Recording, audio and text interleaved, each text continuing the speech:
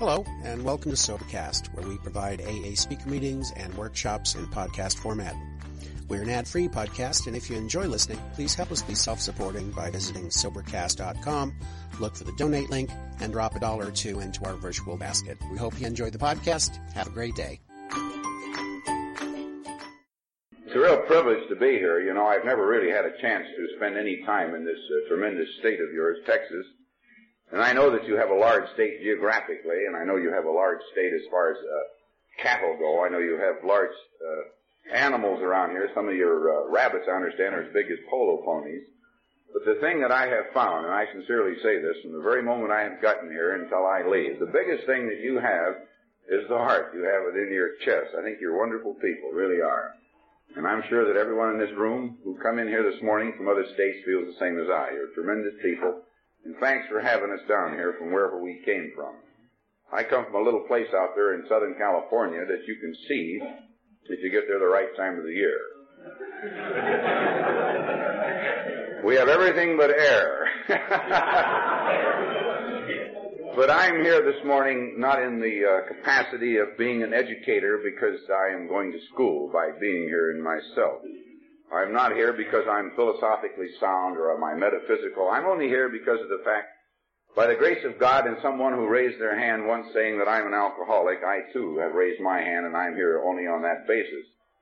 If I don't do a thing for anyone in this room this morning, I want you to bear with me because it isn't what I do for you that counts.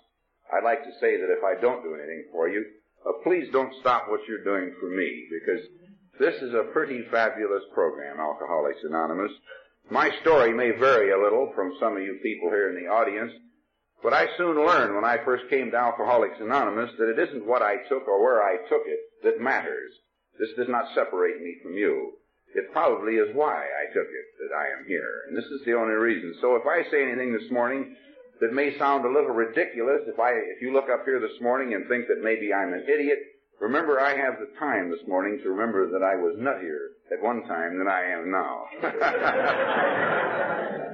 And there's one nice thing about being a member of the fellowship. I no longer am concerned with what type of neuroses I have.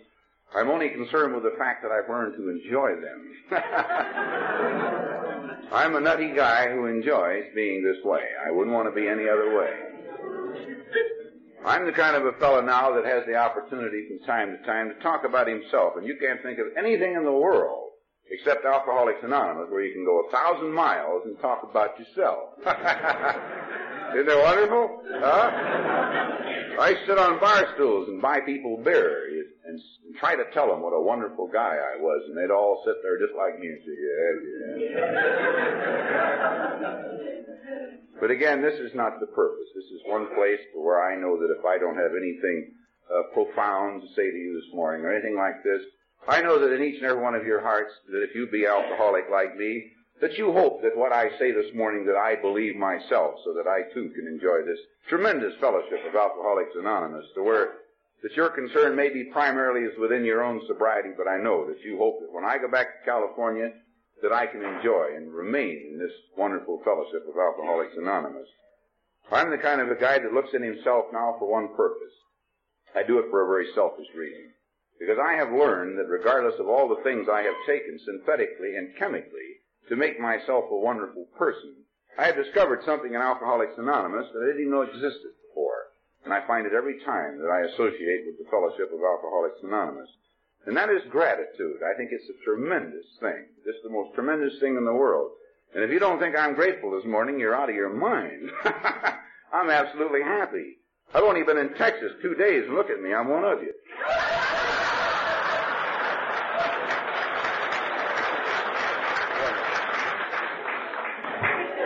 I got the gimmick, right away from these people like Alan, God bless him, and all the people who have gone to so much trouble.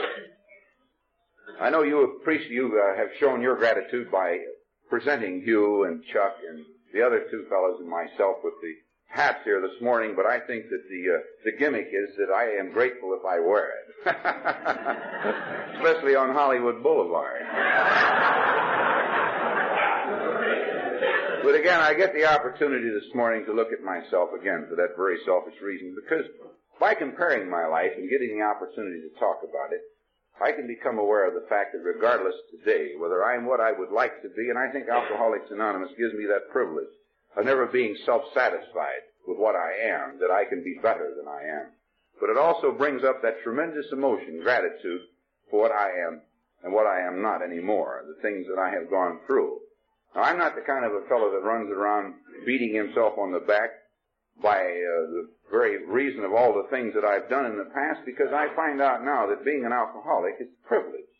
You see, I'm an alcoholic. I'm privileged because I am an alcoholic. I heard a man at a meeting one time and remembered that anything I say from this podium this morning, other than, I've learned since I met you. Believe me, this is the truth.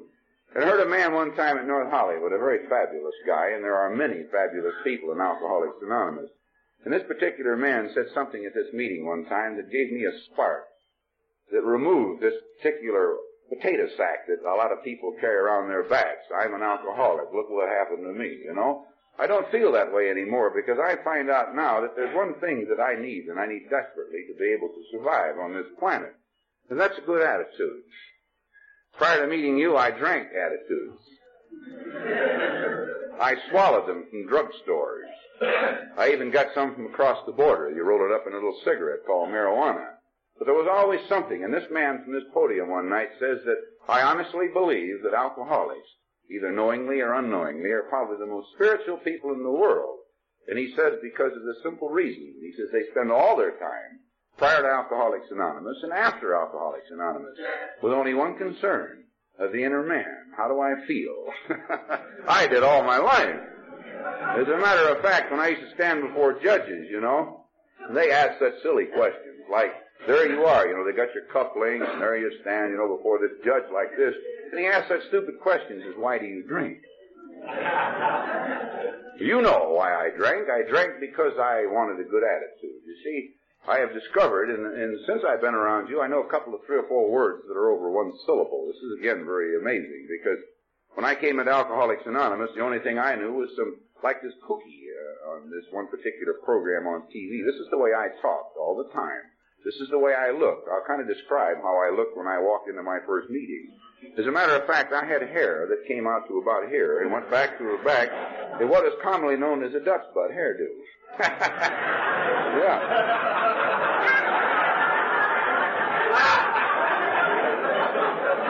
And there isn't a woman in the audience this morning that had as got as much hair as I used to have. I used to wear pants that came up to here. Coats that hung down below my knees, literally. It's the God's truth. Knees in my pants like this, cuffs like this, and I was what is known as a hip cat. Looking for happiness.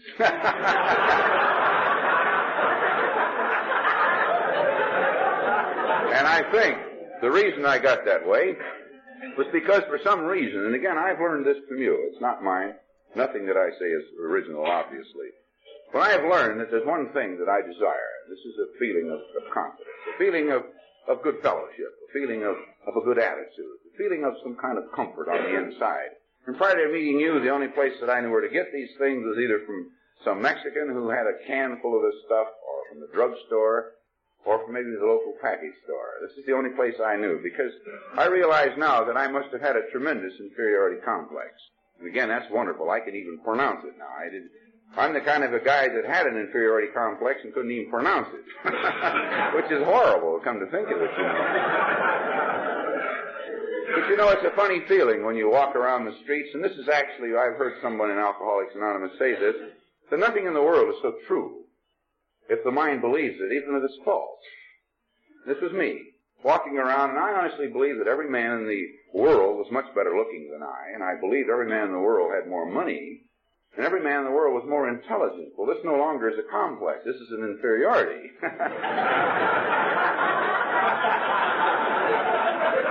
I'm walking around the streets, and I'm looking at all these people, and I've never had any problem as long as I was at that tender age of 11, 12, and 13, to where all my companions were boys. And, you know, even over in Hollywood, it's reputed that boy runs with boy. I'm not that way, you know. I like girls, I really do. But when I became about 18 years of age, I wasn't having any luck in this particular facet of my life. I started combing my hair for the first time. As a matter of fact, I have a sort of a long face anyway, and I weigh about 160 pounds. And prior to meeting you, I never weighed over 128, and my face was always about that long. And to exaggerate this condition, I had a wave on the top of my hair that went about like this. Isn't it wonderful what dope and booze will do for you?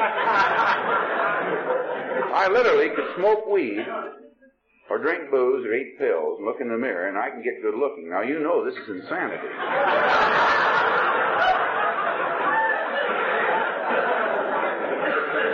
But we have a serenity prayer back here that says, God has granted me the serenity to accept these things.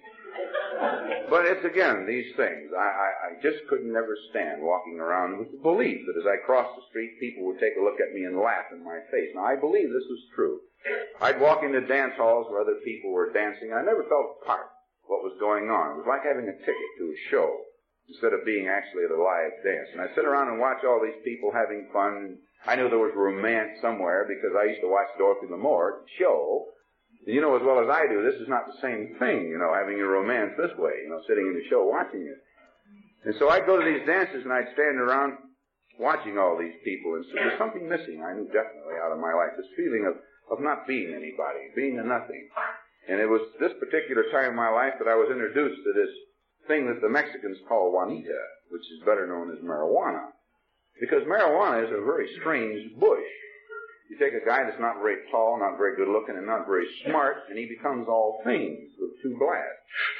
There I am, see? I really did get awfully good looking. As a matter of fact, it's amazing. I think about it sometimes now, it still amazes me. But I stand in front of the mirror, and I didn't have a mustache, then I had one that was painted. This was a real one. But I used to paint one on and look at myself and think to myself, and isn't this amazing? Now, standing before this judge, I can never think of these things. But who the devil wants to have one of two attitudes? The guy who walks into a dance hall where every girl in the world will have nothing to do with him. If he walked up to ask her for a dance, she'd say, "Oh, no, not you." This is what I'm thinking. Or be the kind of a guy that's loaded on weed and walk into a dance and think to yourself, these girls don't know what they're missing. You say, sure, nothing but a change of attitude. But again, they wonder why that people go to so many lengths. And I don't know of anyone except you people who raise your hands and say, I'm alcoholic, that have gone to any more lengths to find these inner things. At least I don't. And again, I don't speak for anyone but myself. But I'd go into these dances loaded on weed in these wild clothes, and remember that I wore dark green colored glasses all the time, at night and everywhere. And again, isn't it funny? I've learned this in AA. That a man can never have anything in this universe unless he first really believes it in his heart. Even if he does have it, physically and visibly, unless it's in his heart, he doesn't have it at all. And isn't it strange that these spiritual principles have followed the alcoholic around? Because I believe that no girl or nobody would have anything to do with me. I've been obsessed with the idea that nobody loves me, I guess. Because I went into these same dances loaded on weed and pills and all these other things, and I stood around and it's a miracle. These miracles do happen. I did get a girl into my life, and for a very different reason than probably most of you. Most women like men because either they're intellectual or they're built like a Vic Tanny or for some reason that's attractive. But the first girl that was ever attracted to me was attracted for a very different reason. I had on green and brown corduroy shoes. Well, again, being sick, I have learned from you, has its advantages. Having a sick mind, because I'd sit back and when this girl looked at me, what I was thinking is she's saying, isn't he handsome? Isn't he wonderful? What she was really saying, what the hell's that?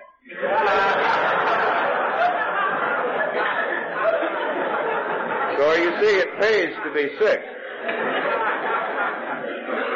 But I did get a girl into my life, and the first time that I ever took this young girl out, I never will forget the insecurities and the temporary feelings of inadequacy left me temporarily, because this little girl was trying to figure out what I was talking about, because prior to meeting you, I had a completely different language. It was, instead of leaving the room, I split the scene or cut out. And I don't care what you talked about. You could talk about any subject that I obviously knew nothing about, but to defend myself with a shield, to let you know that I was really somebody, I just look at you with that glassy look and say, Don't give me that jazz, Dad. I'm here. It's a defense. I even said this in a toilet bowl, and it has no sense there. Many years later. Isn't it an amazing thing? I realized that my first meeting of Alcoholics Anonymous, I was probably one of the smartest people that you ever got. I knew all the answers to everything except how to live and breathe. Isn't it amazing how sick you can get? But this little girl and myself were riding down the street this one particular day, and I'm a blabbermouth, which I guess you've already discovered. And it always hasn't been to my benefit, because I'm one of these kind of fellows that if something's terrific, everybody should do it, even the police. Marijuana was wonderful. Everybody should smoke it. Isn't this wonderful? This peaceful, beautiful world. So I tried to turn everybody on, as we used to say. And one particular Mexican brother, a couple of brothers, they were twins. Well, one of them, I lit him up, or laced his boots, as we used to call it. And he, like myself, says, "Oh, this is terrific." And he went and told his brother. And his brother blew the whistle on me, see? And I'm driving down Brand Boulevard in the city of Glendale one day, and I've got 40 of these things in the glove compartment. 40 marijuana cigarettes. And this little girl is riding right alongside of me, and she's looking up at me because I'm speaking this strange language. And I'm thinking to myself, oh, boy, I've really got somebody here that's really impressed, see? And I'm talking to her, and all of a sudden, here comes the law. They pull me over. We call them the fuzz. The law. They pull me over to the curb. And they know just exactly where to reach for this stuff. And, I get to thinking about these things now.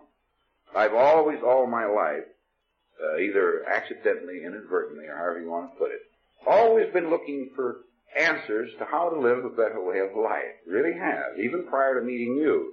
Because I spent some time in the county jail for possession of the flowering leaf top of Indian hemp, which is marijuana. And all the time I'm in there, I'm getting information on how to live a better way of life from the inmates, And I'm not the kind of a guy who asks somebody doing 30 days for information on how to live a better way of life. I ask somebody doing a couple of years, I'm standing around getting all this information on how to live a better way of life. And they're telling me, look, man, you don't run around with that stuff in your pockets. You don't ever carry only what's in your head. Or if you're going to carry one with you, just one. Carry it up here in your chops. I have. And when you're walking down the street, if the law happens to go up and tap you on the shoulder, you can say, yes, sir. And you're clean.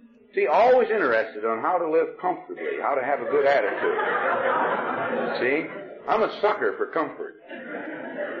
I heard a definition of insanity the other day that fits me, the alcoholic. It says insanity is the man who believes that 24 hours a day, 365 days a year, he can look like this. I tried, didn't you? I really did. I tried as hard as anyone to spend all my time.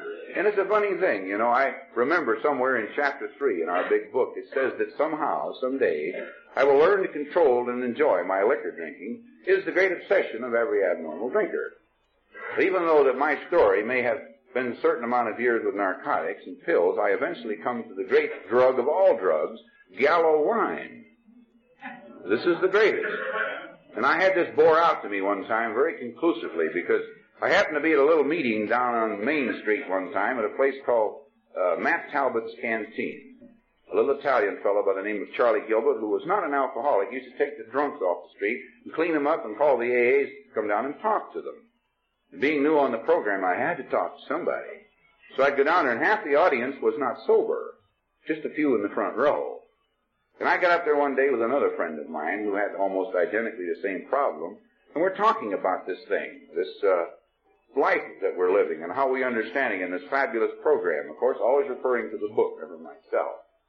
And I'm talking to this group this particular day, and after the meeting, a 6'3" man came up to me. And I will forget this. This was a great big fellow, and the tears were running down his eyes. And he says, Ed, I'd like to ask you something. He says, I was on morphine for about 14 years. And he says, I finally got to the point my head would swell up, my legs would swell up. And he says, I didn't know whether it was day or night. He says, I could just try to lay on my back and try to count that little orange ball that would go over, try to figure out how many days were passing. And he said, I finally got to the point one day I said to myself, I'll never take any more morphine as long as I live. And he says, and to this day, I have never taken any more morphine. And then the tears really started running down his face. Because he looked at me and he says, how do you get off of this wine?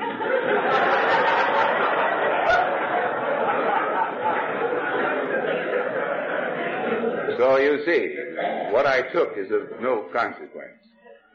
It made no difference in my life what I was taking. I was always looking for the same thing. Always looking for a better attitude. Somewhere in our book it says something that to me is very poignant. This particular thing on one particular page, I don't know where exactly it is. I can't remember it verbatim. But it says that lack of power was my dilemma. I had to find a power by which I could live. And the thing that amazes me about this is the fact that my wife, the judges, my employers, and all these people never could figure out why I didn't have time for them. And anyone who's had my problem knows that when you're in the last 4 or 5 years, prior to this fellowship, there isn't much time available. You know, because I didn't get up. I came to someplace. And as I've heard it said many, many times, I would pat around to find out where I was. And then if I'd come across a body, I'd try to find out whether it was boy or girl. I never knew where I was. And I don't know whether it means anything or not, but this is not starting a day equal with your fellow man. Because I think it was Emerson, I heard one person once say that man spends most of his time preparing to live. This was me. I knew, and I have known all my life, but didn't know it mentally, that this is a spiritual principle, that believing in my heart, that if I can find this inner kingdom, that all things will be added unto me. And I'm looking for it every way imaginable, you know. Because I know that once I get peaceful, I'm a pretty good lover.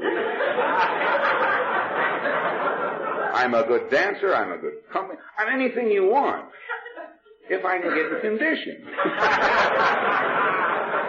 As a matter of fact, it's common knowledge around Alcoholics Anonymous that there are types like me who've always desired the fair sex, you know. I'm the guy who sits in the mirror, you know, in a dimly lit bar, and they're very clever, these bar owners. They don't let guys like me really get to see what I look like. And with the help of a little booze, again, I say I get very, very good looking, you know. And I'm always looking in the bar, and this is a strange thing that used to happen to me. I used to sit in these bars looking for the girl of my dreams. Even though I'm married and got 3 kids at home. Now, the rent's not paid. My car's being repossessed. I can't get a job even washing the dishes. But I'm looking for this thing, whatever it is, this wonderful me that I know exists, and this one woman that's in this universe that's exactly like me who understands. And then, like in a Hollywood movie, we will live happily ever after. And I'm sitting, and some of the gals, I'm glad I've learned this from you, that I will never, ever have anyone into my life any greater than I allow myself to be. And I've noticed that all my life, all the people I've ever associated with have always been just like me. And whenever I went into a bar and left with some chick, some gal, she was always as sick as I was. And can you imagine? It was always some gal looking at a bar, and you know, I've always had this little thing. It's hard living in this mental duality, where I want to be wild and reckless and run around with the girls and have a good time, but something else is trying to restrain me, and it's sort of a war that's going on the inside. And I don't know whether any of you fellows or any of you gals ever had this, but I had a little mental reservation that actually I wasn't a bad fella, because I never went out with a girl in my life that I first wasn't in love with. But I can fall in love in 3 minutes. And I'd sit in the bar and look like that, and pretty soon I'd get good looking. And of course this girl down the bar is drinking this same drug that I am, you know. And she gets good looking, and she gets good looking to me, and usually it was some gal that just got out of Lincoln Heights. That's a jail in Los Angeles. Hair not combed, looked like my friend last night doing that act of Shelley Berman. No teeth. And to me, she's gorgeous. Now, here I'm sitting, forgetting all of the things, and the thing that never dawned on me is in Alcoholics Anonymous, you're always telling me self-honesty. This is the thing I must learn. Self-honesty. And I was always the kind of a guy who never told anybody about anything except what a great guy I thought I was, and obviously must not be, because I wouldn't spend so much time going around telling other people if I was. But I'm always sitting around and never telling anybody about all the mornings, and I always get a kick, you know, because I'm not a very religious man even today. I don't have the real qualifications to be a religious man. But you know, prior to meeting you people, I spent more time talking about God than I do now. Really, sincerely, because I spent every morning, practically 365 days a year, on my hands and knees with my head in a bowl saying, "Oh, God!" And the reason I say that is because every once in a while somebody walks into an Alcoholics Anonymous meeting, and it's a fabulous thing, but somebody brings up that three-letter word, God. It always reminds me of the guy who says, oh, they're talking about God. So what does he do? He leaves the meeting. He ain't going to come around where they talk about God. And the next morning, like me, he's telling it in a very strange place. Isn't that a strange place to pray? Oh, God, in that bowl, you know, that echoes back. And this is a real strange thing, because I sit on these bar stools forgetting this. Now, I have never been in a mental institution. God only knows why. I've never really spent an awful lot of time in federal prisons, but I don't want to go to some mental institution. We've got some dandies out in our state too. They're not all in our leader state. But I don't want to go up there and finally find myself with my hands against the bar, bashing my head against a wall, and finally the three psychiatrists say, yes, you are crazy. Because I can stop back with the help of you, looking over my life, and remember that it is not normal. It is not sane. It is not balanced emotions to walk around a room at 2 o'clock in the morning, knowing, believing, indisputably, that I'm leaving the planet. Now, I did this every night, but I never told anybody. Walking around holding my pulse. Why? Because I'm dying. I did this every night. It's a wonderful thing. As a matter of fact, they've got a fellow in Hollywood called Sir Laurence Olivier, and amongst actors, he's reputed as being the best professional dyer there is. But nobody dies better than I. I'm a tremendous dyer because I did it so often. Walking around holding one's pulse, you know, and waiting, and I'm the kind of a guy that's so insane about dying that I would look for a soft place to fall. And I never will forget, after a meeting somewhere over in Southern California, a fellow came up to me after the meeting and he says, Eddie, he says, I'll be gosh darn. He says, that's just exactly what I used to do. He says, only except for one exception. And I says, well, what in the devil's that? He says, I used to watch my watch. I said, what for? He said, I wonder what time it was when I left.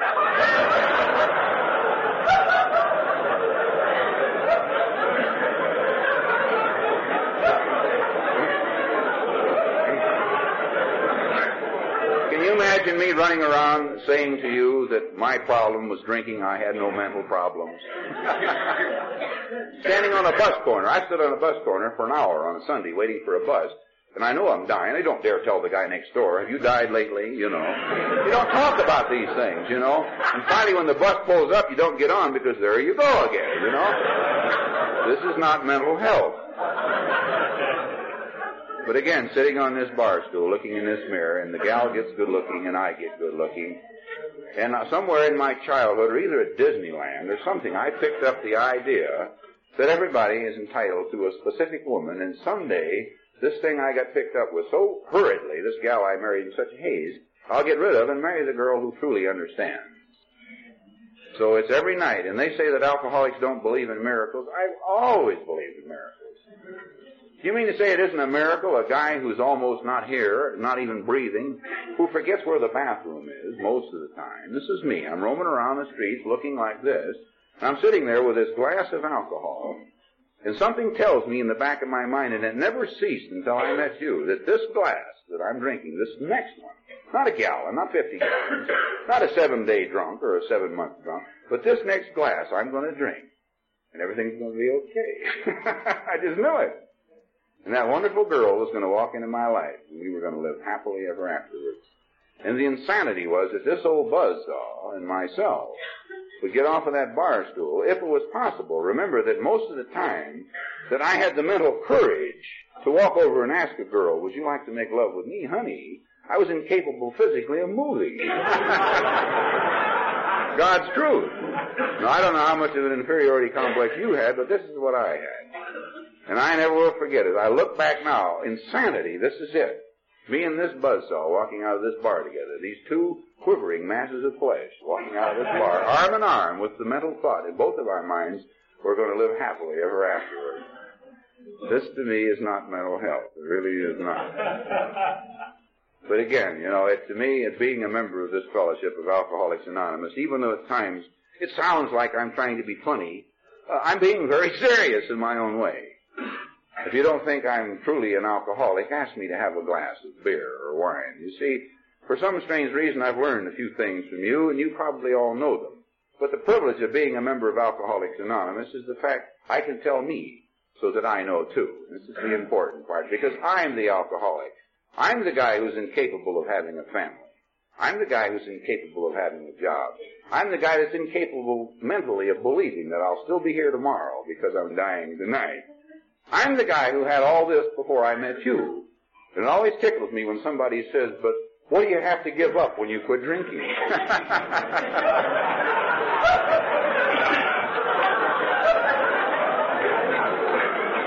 Well, probably the funniest thing I ever heard. I think Chuck always loves this.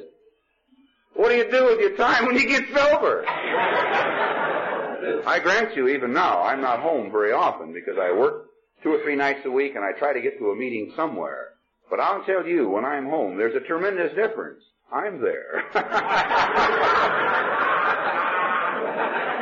Oh, that's a tremendous difference. I was never there. Never there. Even though physically there was a halt. You know what I was thinking about? In the closet, there's a half pint. Did you ever go out and check the oil in your car at midnight?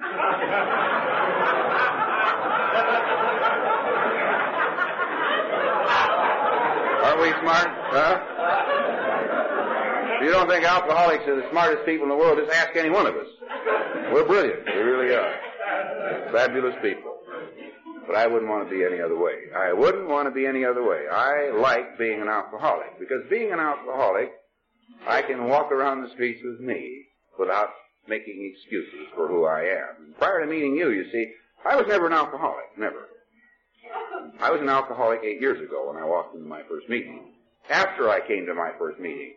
You see, it's a strange thing. They got a word in Alcoholics Anonymous called anonymity. I love it. Just terrific. Today I'm up before all of you. There's a room full of tremendous people. And I'm telling you that I'm an alcoholic, because if I didn't, you might see me walking around without this badge. I might just be a normal person. Isn't that awful? But I'm telling you that I'm an alcoholic. See?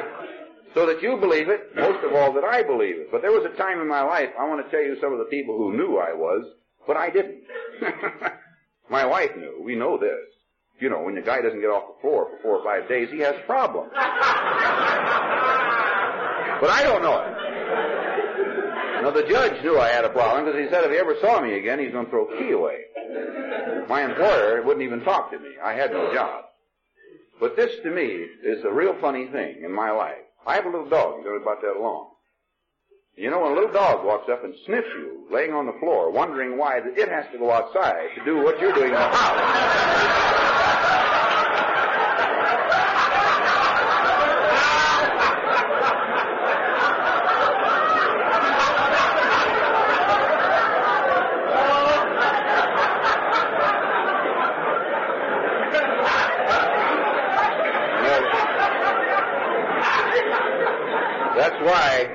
That's why that I don't like to get cocky about being the fact I know I'm alcoholic, because everybody knew I was. 6 months after I was on the fellowship, coming home from a meeting or coming home from work, if I happened to be a little tired, lay down on the couch, I know my dog was sniffing my breath to find out for sure whether I was still a member of this fellowship. Everybody knows except me. I go into a gas station now, and this is anonymity. Again, like I say, I talk to you. If I go into a gas station and I walk in there and say, 5 gallons of gas, please, the gal doesn't say, who's the alcoholic? As a matter of fact, if I even told her I was, she wouldn't believe it, because I don't look like an alcoholic. To her, what she thinks an alcoholic is. But 9 years ago, she'd have known and I wouldn't have, you know. That's why I like being an alcoholic. Now, what you have taught me, and remember that even though my opinions may be controversial, what I believe is my Alcoholics Anonymous privilege. And I honestly do believe that the only alcoholic that this young man knows, and I keep calling myself young, you know, I'll do this for years. The only alcoholic that I know. The only ones that I know are people who call themselves alcoholics who don't drink. I can prove this very conclusively. You see, I don't come from a well family at all. I've got 3 sisters and 11 brother-in-laws.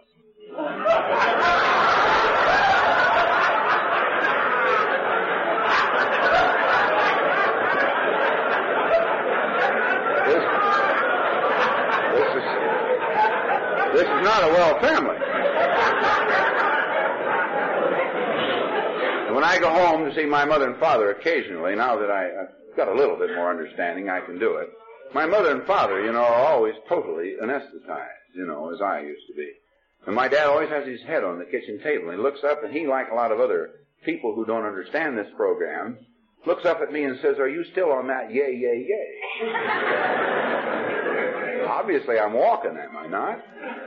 And my mother always rolls off of the couch, and she has one of those little red noses, And I used to think at one time when I first came around that I had some special message.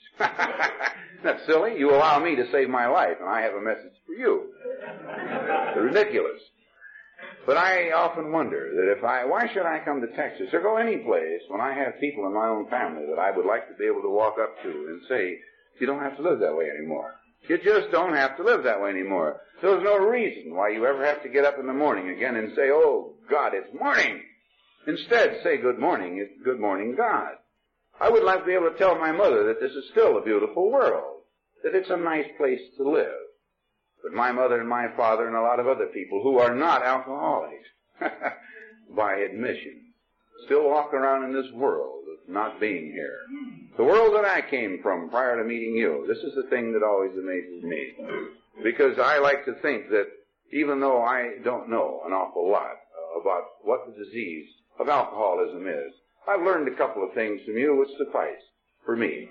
One is the fact I know, and I can look back on my own life and know that chemically I'm put together a little differently than my next door neighbor who tells me, "Oh, just drink a couple of beers. Use your willpower or your backbone." I know that he's put together a little chemically different than me, because I can remember drinking a gallon and spending 2 or 3 days doing it. But I must also remember that prior to meeting you that I'd get up off the floor after being there for 8 or 9 hours and drink that much out of a water glass and go back to my little world. I had sleeping sickness when I got here. I was never here. Maybe 5 minutes a day I was that bubbling little old self, It was awfully hard to cram a 24-hour day into 5 minutes. And this is what I had just prior to meeting you. So I have since learned, since coming to this fellowship of Alcoholics Anonymous, that I'm not the kind of a person that has to run around the world thinking I have some specific message, that instead I'm allowed the privilege to help the guy who's really sick, myself. You've told me many, many times that if I can get a better and greater understanding and higher awareness of myself, then I can live each day better with myself, instead of running around all the time as I used to with the shield up in front of me, pretending and acting all the time. You see, when I came to Alcoholics Anonymous, even though I've never been in Hollywood actually or been on the stage, I've acted every scene of my life. By the time I got to AA, I was tired. I was just plain wore out. I mean, a lot of times I've left the bar stool to go to the bathroom when I didn't have to go. Just to draw some attention. You see, nobody loves me. This is what I believe. Nobody loves me. And you can imagine a guy like me who looks in bars for the girl of his dreams, a guy who looks any place. He knows that in all this sea of faces like today, somewhere there's a girl who loves me dearly and says, "That's the fellow I've been looking for." Can you imagine in my dismay coming home from a meeting after being sober almost 4 or 5 years, walking home into a house and walking into the kitchen and finding a gal washing dishes at the sink and finding the girl that I had been looking for all these years? I've been married to her and didn't even know it. Now, the reason I bring this up is because, to me, Alcoholics Anonymous starts at home here. First of all, it makes me aware of what I have, so that then and only then can other things be added unto me, because as long as I'm missing serenity, as long as I'm looking for happiness, as long as I'm looking for love, I will never find it. It's only in those brief moments, by association with you, that I find myself every once in a while, despite of my nature, the way it's put together, I find myself giving the thing I've always been looking for, happiness and understanding and love. And you know, isn't it a strange thing as I look at it now? I have 3 children, I know their names. I really do. I know which ones is which anymore. And to me, these little things have come about by only the association of a group of people who, in all their thinking, collectively, are thinking about better ways of living. And I'm sitting around my house one day, and we're having a birthday, my dad's natal birthday. And the lights are sort of dim, and in California, I'm sure you do this around here in Texas too. When we have birthdays in California, these AA birthdays, they always do it with candles. And the new man, 1 year or 2, blows out his candle and says something usually that is probably a lot more profound than anyone else could ever say in an hour talk or 50 minutes. I'm just tickled to death to be sober, and thank you all. But one day I'm sitting in my house, and my little 3 kids came into the room, and they were singing, "Happy Birthday to You, Dad." And this is one of the things that gave me an awareness of something that I had never had before. Because I looked into these little kids' eyes, and the candles were shining in their eyes, just shining in their eyes. And for the first time, I looked into these little kids' eyes, and I realized that these kids loved me from the bottoms of their hearts. Then they have always loved me, but this was the first time that I ever saw it. Bringing again the simple principle that only when this particular kingdom on any given day is available, that then and then, only then, are all things added unto me.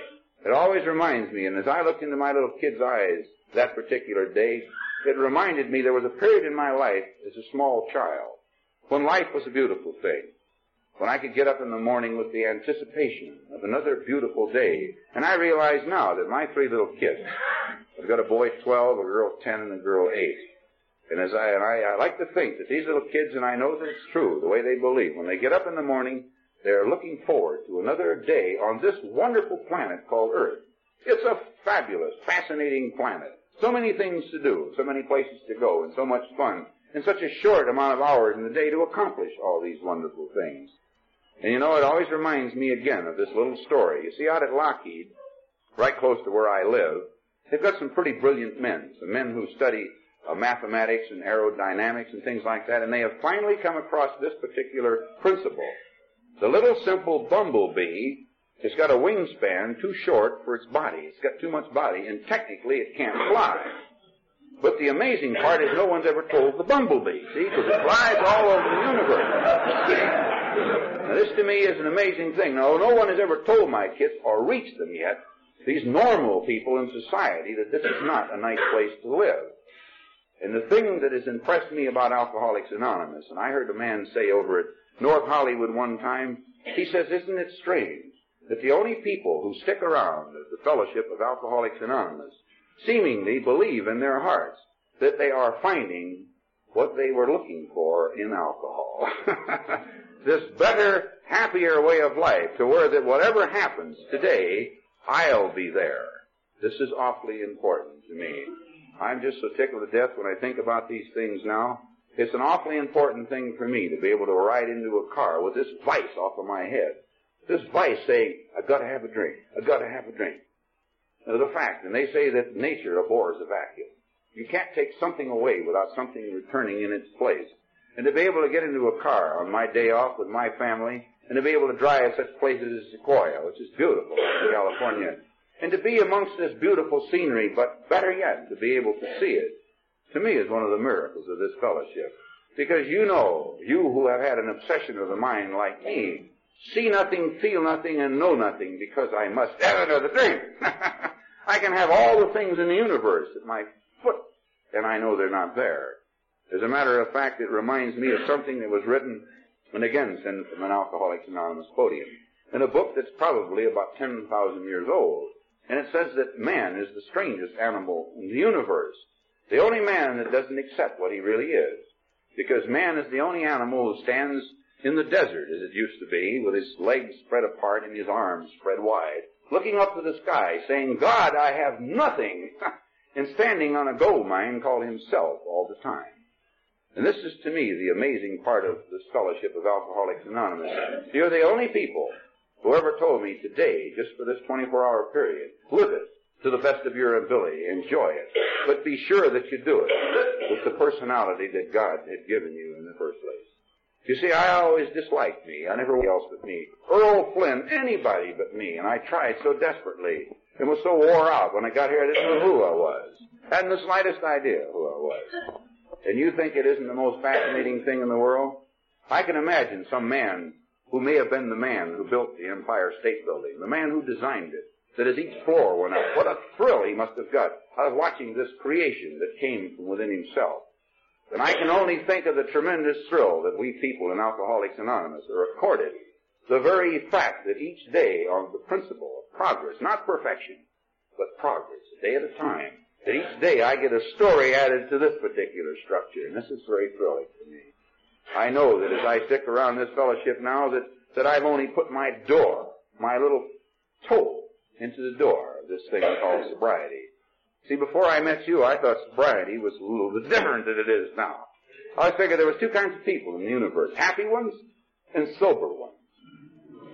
Sober people were like judges, or the little old lady who sat on the porch up the street for me and watched me go by and said, these were sober people. Then there were the happy people who took things. And I'm still the most amazed guy in the world to find out that what you're talking about are these simple, basic spiritual principles, happiness and understanding and good fellowship. And I'd be proud to death to be a member of the fellowship of this top of the group, of Top of Texas group here, because you people have really been tremendous to people like me. You've been tremendous, I'm sure, to every one of us to come down here. And we can only hardly wait someday to be asked back, because this, again, is the greatest compliment I think that ever could happen. That regardless of what you people think or what you do, what your businesses are, where you came from, you take a guy like me who was absolutely a tongue-chewing, babbling idiot, and allow him to stand before you with only one particular thing in mind, that by doing so, by standing before you, I get a better opportunity to know myself, and by this particular principle be able to live with my fellow man. I'm quite thrilled about Alcoholics Anonymous. I've used a lot of adjectives, and none of them truly describe. I've used the word fabulous for many years, because this is truly a fabulous program. Miracles that never cease. I've heard it said in AA that this is the only place in the world where miracles become commonplace. Things happen that, honest to God, a guy would never believe. I never will forget a fellow that I knew very, very well out in the Burbank group one time, who had been roaming around the country, not even knowing what state he was in, going from jail to jail.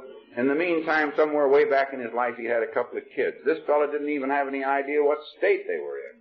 He had no idea where they were. But something happened through Alcoholics Anonymous here, Alcoholics Anonymous somewhere else, that his kids were located. And he's now living with his kids. And this is the most miraculous thing in the world. So many things do happen. It's an amazing thing. I still believe that even though it was said by one of the wisest men that probably ever put his feet on this planet, and everybody knows who I'm talking about, he said it in very simple words. Seek first this inner kingdom, then and only then can all things be added unto you. Isn't this the hue and cry of every alcoholic or narcotic addict in the world? I can't be married. I can't hold a job. I can't do anything because I must find this inner kingdom. And when I find this inner kingdom, then I will take time to live with you and work on this job and do these other things. And I've heard a lot of people in Alcoholics Anonymous, and I've seen some pretty big men cry from these podiums because of the inner realization, which is the greatest thing that ever happens to me, of the fact that these things are happening to me. That I'm allowed, a fellow who has no background, no education, no nothing, to stand before people who have got twice the education, people who are making 3 times the money. But I'm not here on that basis. I'm here on the basis that I belong to a very unique fellowship. I don't think that even Rockefeller, with all of his money, could have afforded the people that I have going out making the run for me. I've got 500,000 people all over the world getting information on how I can live a better way of life. Now, that's a pretty darn good thing. In Texas, in Arkansas, in Oklahoma, everywhere, they're all going out with only one purpose: how that I can live with a better way of life. And maybe that there isn't any one particular man or gal in this fellowship who has the message for this particular program, Alcoholics Anonymous. But I've learned one thing since I've been with you, and that's the fact that we have the message. We have the message. We who call ourselves alcoholics. I couldn't understand when I walked into my first meeting of Alcoholics Anonymous in Burbank in this regalia of mine with a drape suit, and the hair and the glasses, with all the answers except on how to live and how to breathe.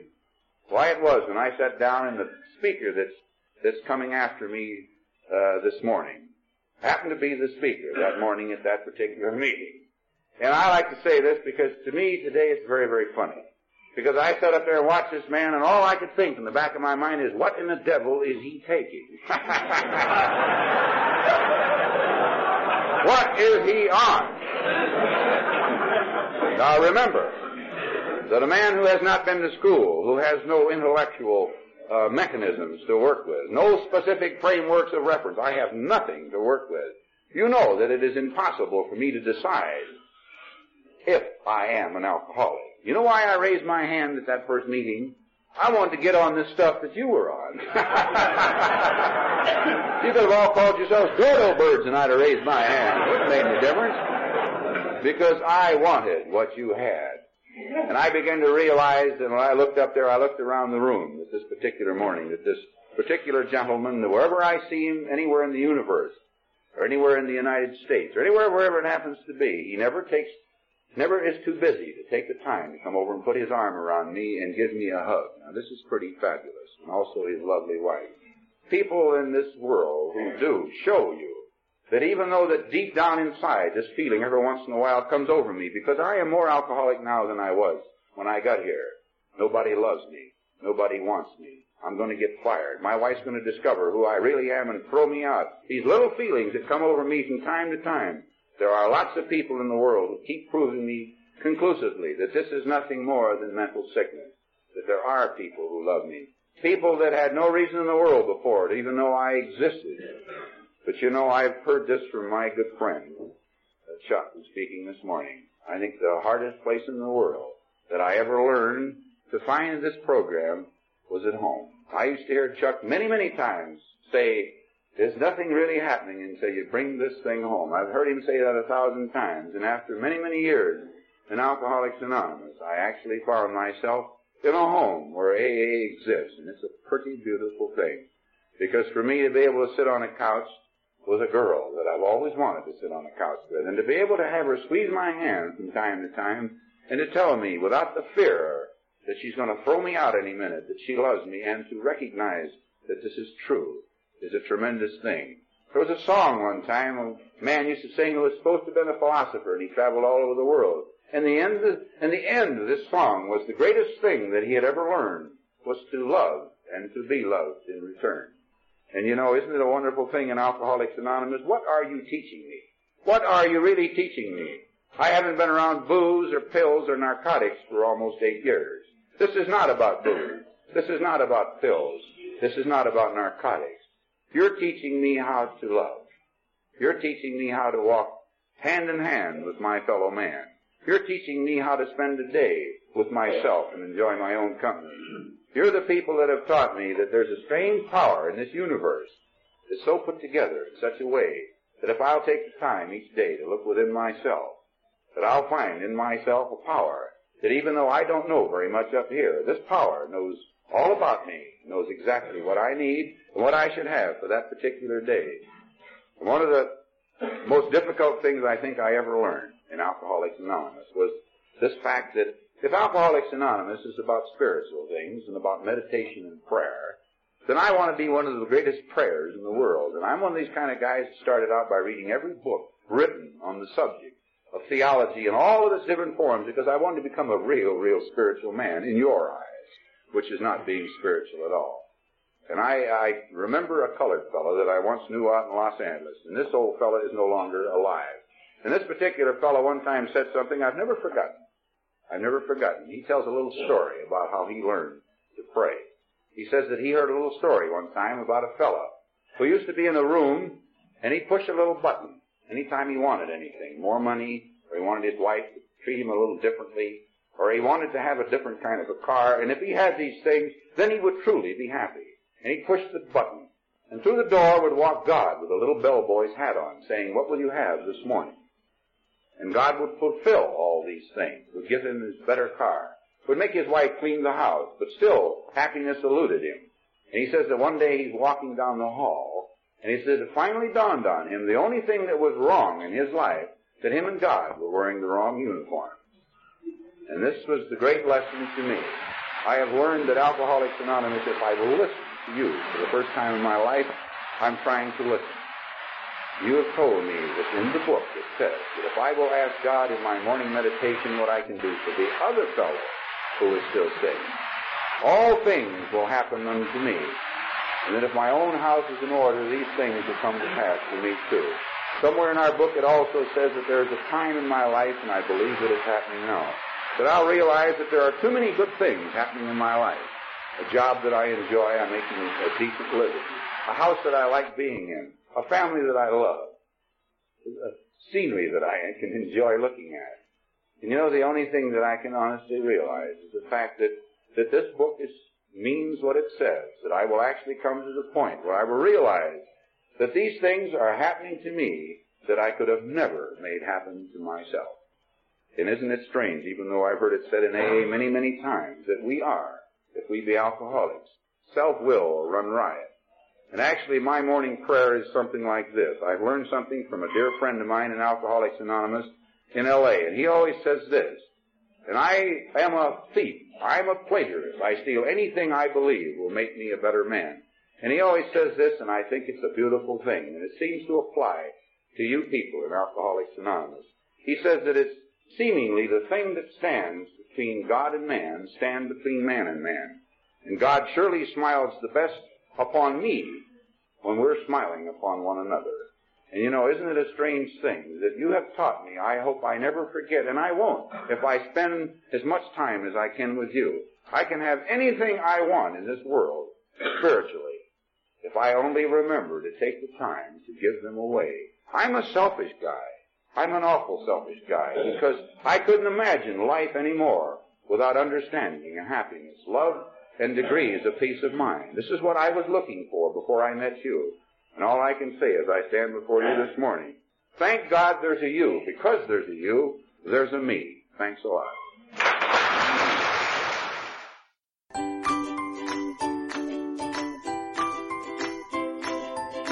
Thanks for listening. I hope you enjoyed the podcast. Sobercast is ad-free, and we'd like your help in order to keep it that way. So if you'd like to help us be self-supporting by pledging $1 or $2 a month, visit Sobercast.com and look for the donate links. Thank you very much.